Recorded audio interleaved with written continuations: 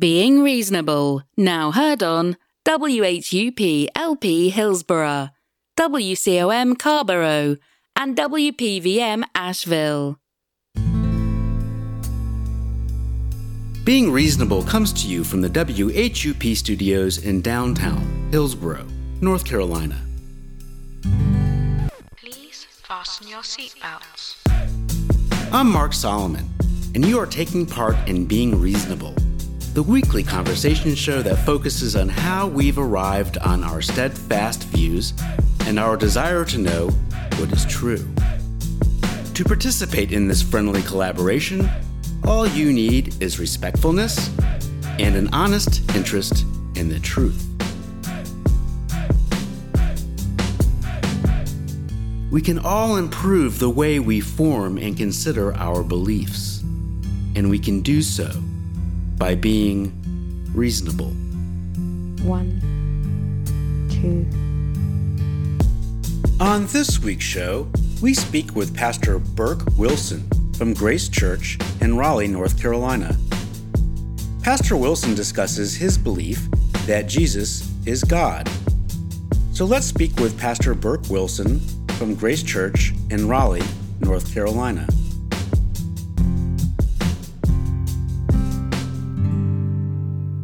Jesus Christ was and is the Son of God, God in the flesh, came to earth, died for our sins and rose physically to offer hope to anyone. And that guides my life. I mean, as far as it's not just enough to pray a prayer, but I follow him because he's the risen Lord.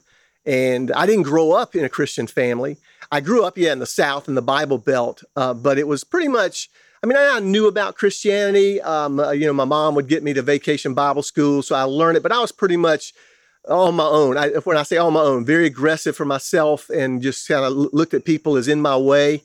And then some things happened that really kind of woke my heart up, really, not just my eyes and my brain up, but I just woke up and realized, man, I have really offended God by the way I've been living, and that I needed Jesus.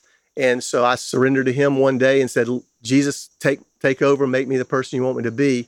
On a scale from 1 to 7, how confident are you in your belief? I'd say 7. And on a scale from 1 to 7, how important is it to you to believe in things that are true? A 7. How do you know that it is true? I do believe you can know history. And when I look at the evidence of the history, and I know the thing that really gripped me was first reading in the Old Testament and seeing the prophecies about the Messiah, and seeing that God had told for centuries that he was going to send a Savior, and then seeing the life of Jesus, that when he entered into the world, there were so many prophecies that he entered, like being born in Bethlehem. The time period of when he was born, and then the life he lived, and everybody knows Jesus lived. For most rational people, some people try to deny it, but when you really when you know history, you know that there was a Jesus of Nazareth. We know that he was very popular for about 3 years. And he was a miracle worker. Some historians who were not Christians called him, into witchcraft. But he was doing miracles. He was proving, again, that validated another prophecy from Isaiah 35 that the Messiah would perform miracles, and that he was crucified on a cross, and he was buried. And 3 days later, his tomb was empty, and his immediate followers, who were basically, I heard it said, they were scared spitless. And then after 3 days of being in the tomb, their lives radically changed. And they said, he is alive. They've touched him. And so just looking at the history and seeing not just the history of Jesus, but also the history of the men and women who said they physically saw him, and what happened. Thomas went all the way to India. Andrew went up to Russia. Matthew went down into Africa, and they gave their life for that fact. And I think a good friend of mine reminded me, saying, Christianity is not based on faith; it's based on the truth. And everybody has faith, what is the object of our faith? And so when I looked at the truth of history and the truth of Jesus and how he met with the prophecies, it was like, and I also the truth of my sin. I mean, the weight of my sin and shame that I was carrying. And I realized that my only hope was Jesus because he made a promise to free him. So it seems like the main reason that you know this is true is because of history. Well, I would say history, but I would say God really stepped in and kind of showed himself to where all the history and everything came together. Let's say Tommy is sitting next to you, mm-hmm. and Tommy practices Islam, mm-hmm. and Tommy prays to Muhammad. Mm-hmm. And when you ask Tommy, why do you believe that Muhammad is a god?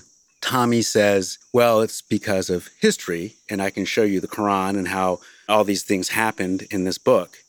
And that has revealed the truth to me that Muhammad is God. Mm-hmm. How do we distinguish what you say is true versus what Tommy says is true? Well, I'd go back to history. Muhammad never claimed to be God. He never even claimed to be a prophet. There are some errors in the Quran, I would say, and look at the man. So let's start looking at the Bible together and the Quran, and compare. I mean, because even the Quran begins with the thought of when it says we gave the commands to Moses. So they even though they deny that Jesus is God. They deny that God is three. They believe that Christians believe that we worship three gods, and we worship one God, three persons, and so it's unique. But I would just start saying, yeah, you've been taught that.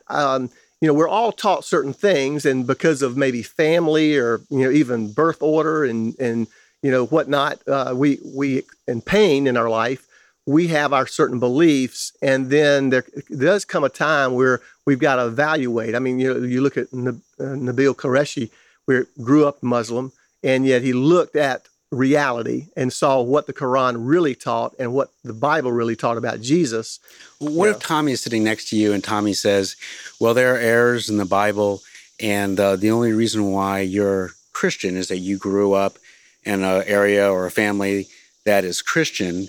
And then if you knew what I knew, if you knew the relationship I had with Muhammad, and if I could show you this in the Quran, then most likely you would see it my way. How could we distinguish? What test could we employ to know whose God is true? Let's say I'm a third person, and I just want to know true things. I just want to know the truth. Mm-hmm. And I don't want to believe in false things. Mm-hmm. How can I distinguish between what Tommy is saying and what you are saying? Yeah. Well, again, I'd go to Tommy and I'd say, one, that's a good question. I said, what errors in the Bible are you talking about? Because we've been told they're errors, and there are hard sayings. They're hard sayings. They're paradoxes. I mean, but I have not found a true error. And I would ask Tommy, I said, what errors are you talking about? But let's look at what did, I would go back to the Old Testament because. Are you saying that if you were shown errors in your Bible, then you would no longer believe it's true? If there were true errors, I would begin to say, what is it? Is it an error by the interpretation? Or is it a true error? I mean, that's where there are things that I would question there. But I would go back to, like with Tommy, I would say, well, one thing I think we can agree on is the Old Testament. So let's start looking at what did Jesus or what did God say about our state and what he was going to do. And so we'd look through the Old Testament, what we could agree on, and then start saying, because there was a promise of a Messiah. And so I'd say, Tommy, you understand that, you being Muslim, you understand, because they claim Jesus is the Messiah. They just don't believe Jesus is the God Messiah. And so I try to start with common ground. Let me do a different thought experiment. Okay. All right. And I've only done this thought experiment once before, and I don't want to be offensive, and I don't. If I am, let me know. Okay. Because that's not my goal with a thought experiment. Let's say that I told you that your God is not God. I am God. Okay? All right. What questions would you have for me if I told you that? Oh gosh. I don't know whether I have any questions for you. Would you take it on face value? Would you believe that I am? Or no, I okay. wouldn't believe that. I wouldn't believe just the I would probably ask. I said, well, Mark, have you ever lied? And if have you ever stolen? Have you ever looked on someone with a lustful thought that you're not married to? I mean, because I do believe there is a God who is morally perfect, who's never lied, who never stolen, is never lusted. Even Jesus, I don't believe and understand that he lusted. He was without sin. He asked his enemies, which of you convict me of sin, and they were silent. And so, but if somebody started saying they were God, I would say, well, prove it. What if I said, sure, I've lied and I've stolen and I've lusted, but that aside, I'm still a God. You're still God. Yeah. So, well, I'd probably, I would say, well, you're a God in your little old world, but you're not the God I'm going to serve. Why? What is it that you know about me that I don't know? What can you see about my claim of being God that I can't see? Well, I think it does come down to just, I think in all of us, we have a sense that there is truth, that there is justice. And in other words, when we see someone lie, when we see injustice, there's something inside of us that just rises up in anger, or just there's a moral oughtness. And so I would say, if you say you're God, but you still lie or steal, I would say, well, you're not the God. You may be a God, but because in one sense, all of us kind of view ourselves as a God. That's our big problem. We think we control our universe. But I know I'm not really answering your question, because I've never really had a conversation like that. But there was, again, that was something with me. I started realizing why, like when my parents got divorced, I wasn't a Christian, but I was so angry at that. And then I started thinking, why am I angry at that? And I started thinking that there's a moral oughtness of marriage that should be. And so, but if you're saying that you're having this anger about that, mm-hmm. and then I tell you, well, what you should do in this case is you should believe in me because I am God. I'm trying to understand, what is it that you can figure out about me that I don't know? You know what I'm saying? Uh-huh. I hope I'm making myself clear. I'm trying. The reason why I'm doing this is it helps me know how you know what you know, mm-hmm. right? Mm-hmm. And if you can tell me why I'm not a God, then I think that kind of gets us closer, maybe. Okay. Well, again, what's your definition of God? I am all powerful. I know what's happened in the future. I know what's happened in the past. I can read people's thoughts. I can answer prayers. If there's one God, I'm that God. If there's many gods, I'm all those gods too. Uh-huh. What's my wife's name? So are you saying the ability... Well, you just claimed that you knew all things. Right. So I just asked you a question. What's my wife's name? I don't know. Okay, so you must not be God by your definition, because you said by your definition, you know all things. And then when I asked you what my wife's name was, you didn't know. Are you saying that if someone prayed to Jesus, tell me my wife's name, and they heard no answer, then Jesus wouldn't be God? Is that a test for a God? Well, I think there's several tests. Do you know all things? Can you, like Jesus was tested, the miracles he performed, It was done open, in public, and they were questioning whether, is this of God, is this of Satan? I mean, something supernatural is going on. And then even he was sinless. He accepted worship. Now, a lot of people accept worship, but if he was not God, then and he was Jewish, then he should have been stoned for accepting worship. He healed the sick. He forgave sins. He rose people from the dead. Interesting. I do all those things. You do? Show me. So I can't show you.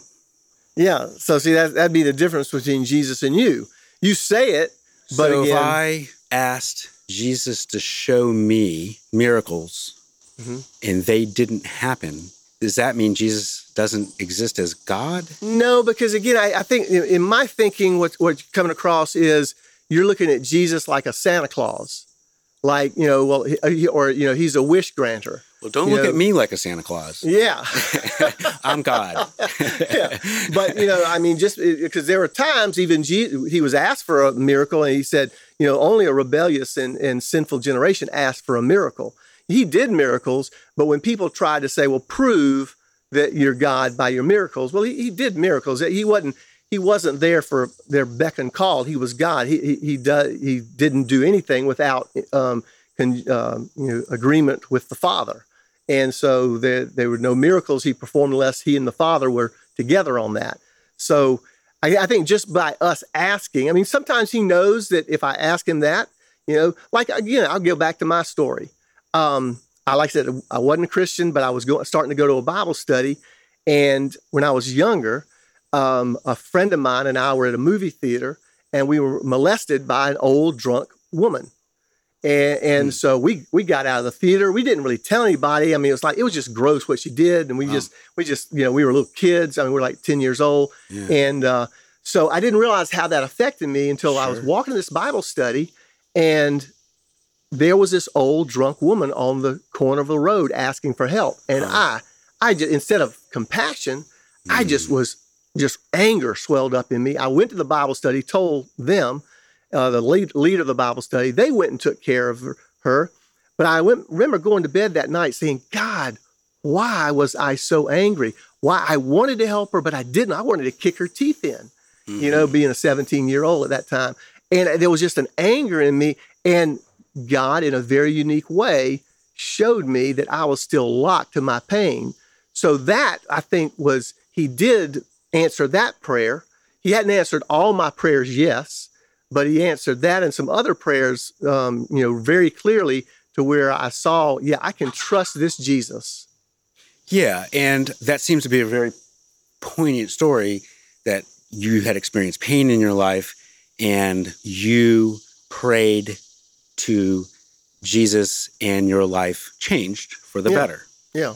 Well, it showed me, again, there was something inside of me that needed to be addressed, that it wasn't just, become more knowledgeable. There was something inside that I didn't know how to figure this out. And that Jesus said he wanted to heal my soul, not just my brain. Where I'm left is, let's say somebody comes to me and says that they're hurting, and I tell them that I have the answer as a God, and I say some things and they feel better. What does that say about me being a real God? Does that make sense? Well, see, I don't know, because you and I, hopefully, we say encouraging things to people who are struggling. That doesn't make us God. That doesn't make me a God, or does it? No, it doesn't. It doesn't make you or me a God. Because, again, from my understanding now, I didn't have this understanding, but, we were created in the image of God, every human being. And yet also we chose to walk away from God. And we've kind of set up our own little kingdom. And so we're now struggling with the thought that, okay, even though we might say it, because again, for decades now, we've been suppressing that reality that there is an afterlife and that there is a God. And so there's a tension now with people. How do we know that? How do we? We know that God created us in his image. I think that's part of God revealing himself to us. I think because God has, I believe, placed eternity in our heart. There's something he has placed in us, but we've walked away from it. But there's still a longing for the divine. If that wasn't the case, and I'm not saying this is the case, but if that wasn't true, how would we know that that's not true? How could we tell? Well, I think there's certain tests. I mean, like as far as what is true, does it match with reality? As far as, even right now, I don't know whether you've ever heard of the Truth Project, but it's a it's a 13-week series about just understanding what is truth, how do you discover it. But I think there's truth is based on reality, and when we look at the reality, and so again, I go back to the reality of Jesus' life, his claims. We know that there is a Jesus. We know that he claimed that he was God. We know that he performed miracles. We know that he was crucified. So that reality. But back to the thought experiment. If I say the same thing, that I am God, and someone is sitting next to you and they just want to know the truth, I'm still left with, how do we know this? How are we distinguishing between your claim of Jesus being God versus my claim is true, that I'm God, because I say I do all those things. I say I do miracles, and I say I help the world, and I say those things. Yeah, well, I say let's validate it. Okay. Let's find a series of people, even some people who might be enemies of yours, who would validate that you've done that. So how could we validate it? Well, like, again, specifically, how could we do that? I mean, I really want to know, like, how could we answer? Yeah.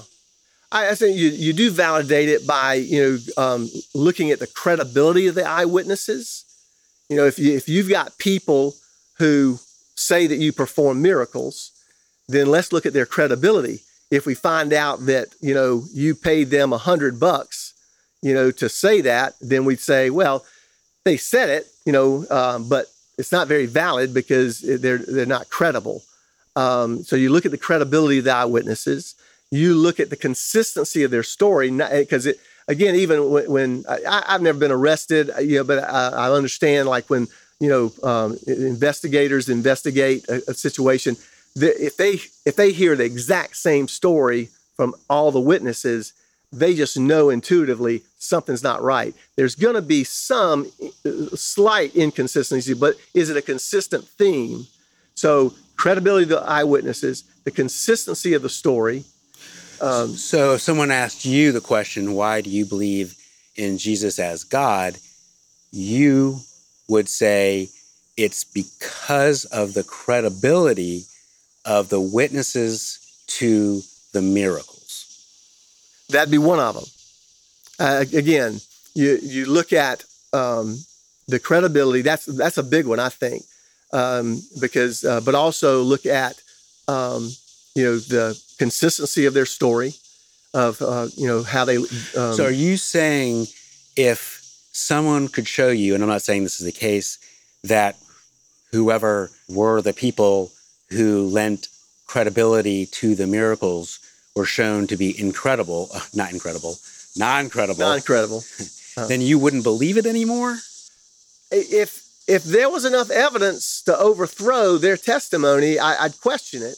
But see, I guess nobody's shown up to say that. To say what? When you look at the credibility of the eyewitnesses. So if someone could show you that the credibility of the eyewitnesses to these stories of miracles were in fact false, then you wouldn't believe what you believe. Probably so. I mean, again, it's not just when I look at when you look at antiquity, when you look at history. Would anything change your faith? At this point, I wouldn't think so. Because Christian faith is based on truth. Because what does faith mean? Faith is your response to evidence. Basically, everybody has faith. Like when you go through a green light. So faith is evidence. Well, faith is based on evidence. Like again, you're going through a green light in a traffic intersection, and your faith has told you that it's green, I'm free. Now, that doesn't mean somebody doesn't run the red light, but we all have faith in something. We all are based on the evidence. We make these decisions. So, what is the difference between faith and evidence? Then maybe that'll help me. Well, again, I think evidence drives us to faith to make a decision for the future. Like, if you have evidence that there are chickens in my yard, would you need faith that there are chickens in my yard? Well, not if I see the chickens and I see the chickens. Okay. So that's just evidence. Yeah, that's evidence. I mean, like if I see eggs and I see chicken poop and I see feathers and That's evidence. That's evidence. Is that faith that chickens exist? Well, I think again, if I don't see them, and maybe I hear them, and I'll say, Mark, how many chickens you have? Even though I haven't seen the chickens physically, I see the evidence, so I'm assuming, I'm a trusting. The thing, like faith, like in the book of Hebrews, chapter 11, it says that faith is the assurance of things hoped for. And the King James puts it a little clearer, the evidence of things not seen. And so, there's not blind faith. I don't think Christianity is blind faith. Based on this evidence, I have taken a step of faith, just like I took a faith to drive over here and meet you and be interviewed. I on the evidence of that email and then looking up that you're a legit guy, I drove. And so that was faith. That's an aspect of faith. So that's how I look at it. I look at it, just based on the evidence. You make that decision. Like again, there's evidence that we actually landed on the moon. Are there people that believe we don't? We didn't land on the moon? Yeah, but again, based on the evidence, Do you have faith that we landed on the moon? Yeah, I have. I wasn't there. I've seen the moon. I haven't met anybody who landed on the moon. But based on the evidence, that's an aspect of faith that we landed on the moon. Now, am I going to base my life on it? No. If somebody says, they put a gun in my head and said, if you don't believe we land on the moon, I'm going to blow your brains out. I say, whoa, that's not that big a deal. But when it comes to Jesus, I would, because I've seen the significance of that as far as changing my life. All things remaining equal, would you rather have evidence that Jesus is a God or faith that Jesus is a God? Well, see, I think, Mark... You're just using the words interchangeably. Yeah, because okay. I think... evidence is based faith. On the evidence. Faith is evidence. Like in court of law. When they present the evidence, they don't say, you've got to make this decision beyond a shadow of a doubt. But do they say you have to present the faith? They present the evidence, and the jurors, by faith, render a verdict. Faith in the evidence.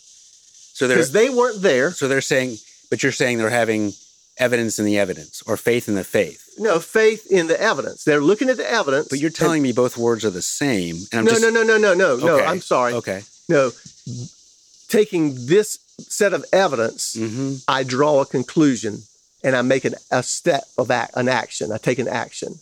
Okay. So the evidence allows us to take this step of faith. The jurors presented with this evidence, they then make a decision of faith that the person's either guilty or not guilty. We'll explore that in a bit. Maybe I'm confusing. It's my fault, I'm sure. Yeah. What we were discussing is that you said at this point in your life, you mentioned that there was probably nothing that could come along and shake your faith at this point. At this point, yeah. Is it useful for someone, and I'm not talking about you, just generally, for someone to believe in anything that can't be shown to be false? To believe in anything that can't be shown to be false. That's an interesting question as far as how to address that. And I'll be honest, Mark, I'm not sure how to answer that. For example, I am a God, and no matter what anybody says to me, I will believe that I am a God. You can't tell me otherwise, I will believe it forever. Okay. Is that a useful belief to have? No, that's not useful, because again, I go back to, by your definition of God, and you've shown you've violated your definition. So how did I violate my definition? You didn't know my wife's name, and you didn't know other things. I mean, so you claim that you know all things, and that you so you're saying miracles. But I also asked, I said, give me some proof, give me some evidence, give me some eyewitnesses that validate. Are they credible? Are they consistent? Okay, but you're saying that if your God if your God didn't know your wife's name, then that God was not a God. No, I'm not saying that. Okay. I'm saying by your definition, and I'm saying, okay, let me talk to some eyewitnesses who have validated that you've done this. You're not just claiming it to yourself. Let me have a set of eyewitnesses. Are they credible? Are they consistent? Are they numerous? Is it just one or two, or is it very numerous? Because again, when you look at even the But what if I told you I don't need your evidence? I am God, and I believe it, and you can't show me otherwise. Well, if I'd grieve for you, but I probably wouldn't try to persuade you to think otherwise. I'd probably the reason why I'm telling you this is that sanitarium. The reason why I'm saying this is that I have a belief that can't be falsified. I have a belief that can't be shown that it is incorrect if it's incorrect. And my point is it useful to have any belief whatsoever that can't be shown to be incorrect? Because if it can't be shown to be incorrect, then how do we know it's really true?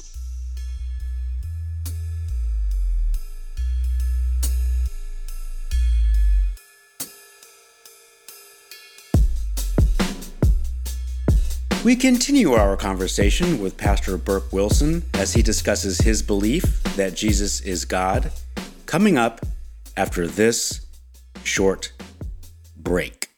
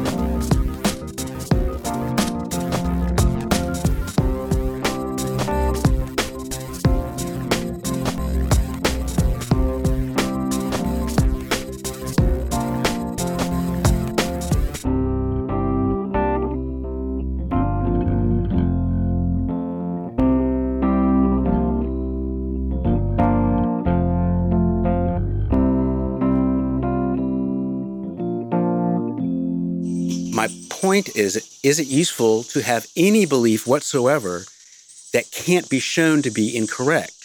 Because if it can't be shown to be incorrect, then how do we know it's really true?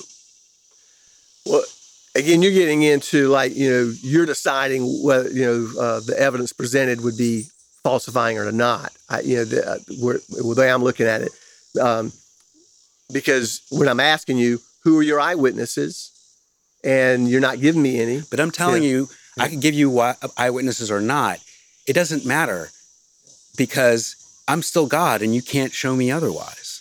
Well, it's not a matter of whether I can show you. I'm not Nobody here to... can show me otherwise. Yeah. I can't show myself otherwise. Yeah. Now, you can't even show yourself. But again, for me, and I think not just for me, for most rational people, we base decisions on evidence, and those based on the evidence. But what difference does evidence make if you can never show that your belief is not true? What you're saying is that I think you who have are the evidence, jurors? but who are the evidence, jurors in that case? But you have evidence, but if the evidence really doesn't matter, because in the end, you're going to believe it. Well, again, I go back to the court of law, because let's say you're on trial for being God, and the evidence presented says that you're not, and the jurors decide you're not. You still can believe you're God, but you'll be heading off to a padded cell. But the jurors are out, and they've said no, you're not. So you've got, that's what I'm saying. Faith, that's the jurors. It's like God's on trial, Jesus is on trial. Look at the evidence, and is it reliable? Is it credible? Is it consistent? And has it been passed down accurately? And I think I'm following you, but I think what you're telling me though is that you have evidence, and the evidence is reliable, and I'm not challenging that. What I'm saying is that even if that evidence was found to be less than reliable, or something were to happen, that wouldn't falsify your belief. You'd still believe it. Well, no, if the evidence was shown that, that there were no Matthew, Mark, Luke, and John, that their stories were, made up, and they made a huge profit deal out of it, and that it was false evidence, then I would say, Jesus, isn't God. But again, when you look at how they communicated, what they went through, they gave their lives for this evidence to be passed on. But the problem is, we don't want to really submit to Jesus. We still want to be our own God. We want to decide what's right and wrong. We want to decide what's good for me, rather than be back in harmony with God through Jesus Christ. If I am deciding what is right and wrong, or I'm relying on a God to decide what is right and wrong, how do I make the distinction? Well, for that, I would say now, I'd say you look at the Bible. God clearly says what's right and wrong. Like that's, the 10 Commandments, that's kind of the standard of, have you ever lied? Could someone believe in the value of not lying and being a moral person and being a nice person without the belief in God? Well, again, there are plenty of people who do that, but that's not really the issue. The issue is what happens after this life ends. Because until this generation, whether you're a Hindu or Buddhist or Muslim or Christian or Jew, there was this thought, and there is this thought in those philosophies, that there is an afterlife. There's some type of afterlife. Even with Hindus, there's a reincarnation, that your choices here affect that next life. So a lot of religions believe this. A lot of that. But this generation, over the last probably 50, 60 years, we've been pushed with the thought there is no afterlife. And so... How do we know that there is? Well, again, I would say Jesus Christ. He rose from the dead, and he says there's an afterlife. There's evidence that he physically rose from the dead. What if I say that I'm God and there's really no afterlife? I'm here to tell you that. Yeah. Well, again, I would say, well, you give me your evidence, but I've got Jesus, and he physically rose. I'm going to go with the guy who rose from the dead. But my evidence is myself. You have an evidence, myself, who's God. That's no better evidence than a God telling myself, God, what the truth is. Well, again, I would say, let's go ahead. Let's set up a time where you die, and if you come back to life, I'll believe you. But Jesus, you know, he rose from the dead after 3 days. I mean, I've been in a hospital where somebody died and then 30 seconds later revived, you know. But Jesus was physically killed. He was scourged, put in a tomb. 3 days later, he's out. And there may be a lot of questions, but right now I just go with the guy who rose from the dead. I rose from the dead. Well, who are the evidence? Let me hear the eyewitnesses. I'm God, me. Yeah, but no, I need to know evidence. I need to know people other than you. Because the testimony, a matter's confirmed by the testimony of more than just one person. No, but wouldn't the testimony of a God be better than the testimony of people? Because that's me. I'm God, and I'm telling you. Well, I want to see the evidence. For me to put my faith in you being God, I've got to have evidence. But wouldn't you rather put your evidence in a God telling you something versus people telling you something? Not just telling me something. You got to prove it. People proving you something versus a God proving you something? Well, Jesus proved he was God by the miracles he performed, by the raising people from the dead, by rising from the dead after being crucified, which validated what the prophets said would happen. So he validated it, and people saw it. So I go with the guy who physically rose from the dead. But I can do that. But you say that, but you give me proof. I'm telling you, I did it. I'm God, and I'm telling you I did it. That's your proof. Give me the evidence. That's the evidence. Well, I can't accept that. Well, how is your evidence more reliable than my evidence? Because I've got eyewitnesses that have been cross-examined, So not by me. eyewitnesses are better than a God telling you something. Well, God told us. He told us. Jesus said. But I'm a God telling you. But see, you don't have the witnesses to validate that you really rose from the dead. My point is that I'm giving a claim that I am a God. Spoiler alert, I'm not a God. Yeah. But I'm claiming that I am. Claiming to be a God. And I'm still trying to understand how we can distinguish the truth value between my claim that I'm a God versus your claim, so we could help a third person know what is true and real. Maybe I'm not being clear, but I think a claim it's backed up by evidence. And if you don't have clear evidence, Jesus has clear evidence. I think you do need to, you go and you look at the consistency of the number of manuscripts we have, the closeness to where it didn't have time to be embellished. In other words, it was written to where people were still alive that could said, no, he didn't do that. But it was written, the New Testament was written so close to the events that happened that you have that evidence. And so you can go with the claim that Jesus said that he was God versus you being God, because I have no evidence. So someone who's trying to make that decision, I'd say, look at the evidence. But wouldn't the evidence of a God saying that God is a God on its face be more powerful than... But I'm trying to understand, how is evidence of people saying things more powerful than a God saying things? It's a conjunction.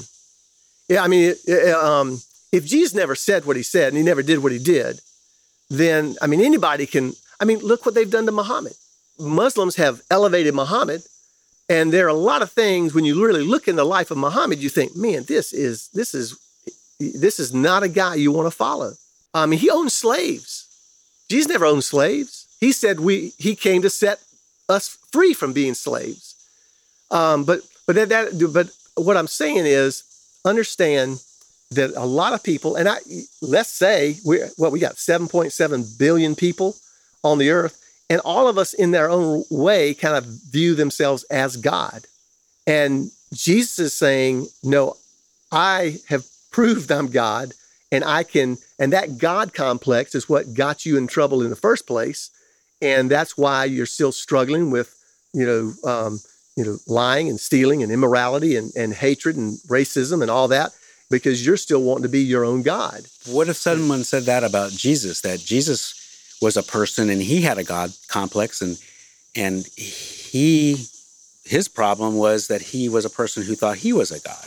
Well, again, I would say the evidence backs Jesus up, because for centuries, God had supernaturally communicated that the Messiah was going to come from the tribe of Abraham, from David, from Judah, from David, in a very specific time period, according to Daniel, and he was going to be born in Bethlehem. That and Isaiah kind of even talked about how, that God was going to give us a son, and this son would be mighty God.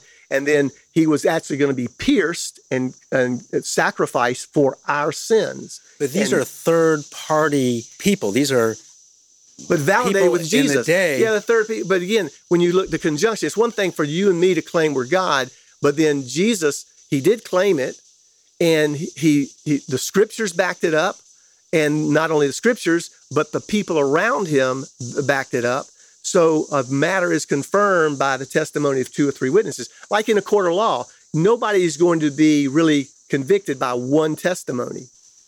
But if a God was to, in the case of Jesus, would you trust more what Jesus tells you or what his followers tell you?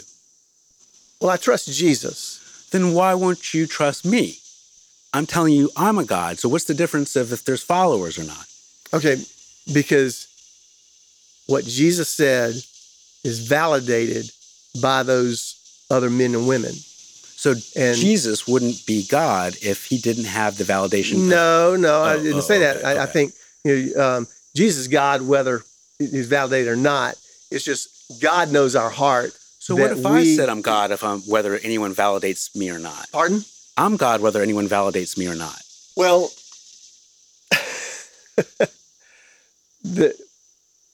you've got to make a decision. The decision has to be made. If a decision has to be made. What decision has to be made? Are you God? Should I, should I worship you? Should I follow you? And I know, spoiler alert, you're not God. I'm not saying that. But again, Jesus is God. We've put our faith in ourselves, and to transfer that faith from ourselves to Jesus, God knows our heart. And so he works with others to validate so that we would have evidence to put our faith in Jesus. That's why he gave us the testimonies of Matthew, Mark, Luke, and John and the first century. Well, where do you stand? As far as, what do you believe about God and Jesus? And well, in a general sense, and the reason why I do this show is I want to believe in true things, as many true things as possible, and I want to not believe in as many false things as possible. Mm-hmm. Yeah. So Jesus, do you believe he's God? No, I don't. You don't? Mm-hmm. And what do you base that on? I think that for a claim of God, that's an extraordinary claim. Yes. And with an extraordinary claim, you would need an extraordinary level of evidence to support that claim. Mm-hmm. Okay. And so this is something that kind of stirred my heart years ago. And it really came down to this statistician called David Stoner. He did a calculation of if one man just made 8 prophecies about the Messiah, the likelihood of that one person meeting just 8 was 1 to 10 to the 17th power. Now, that idea is, I don't figure that number out. I don't know what that number is, but he gave this illustration. He did use silver dollars like Girl Scout Thin Mints.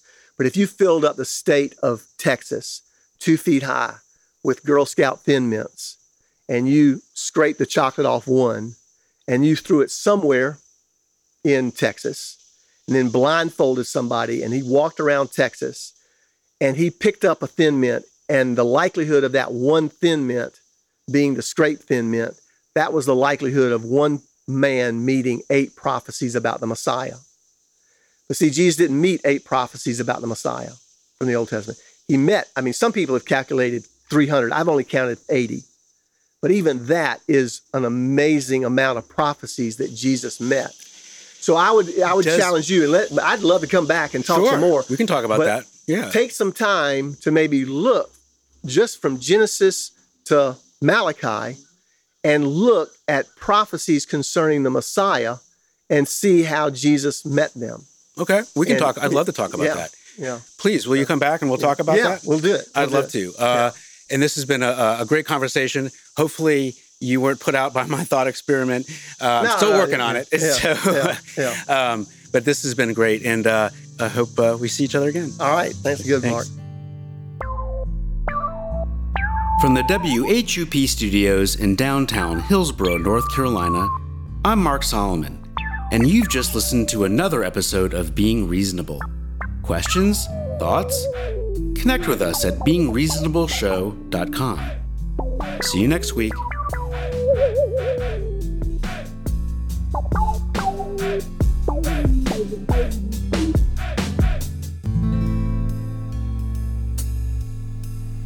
You can't fake the funk.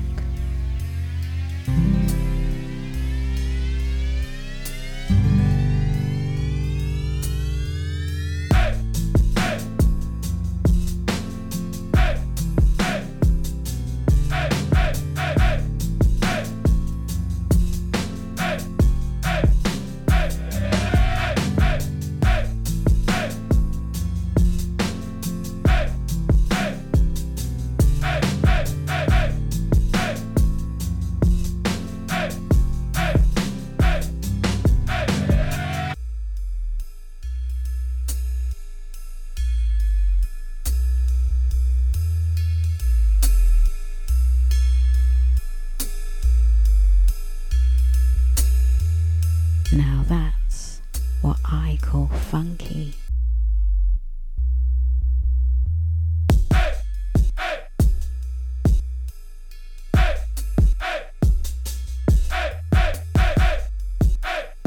Enjoy the funk.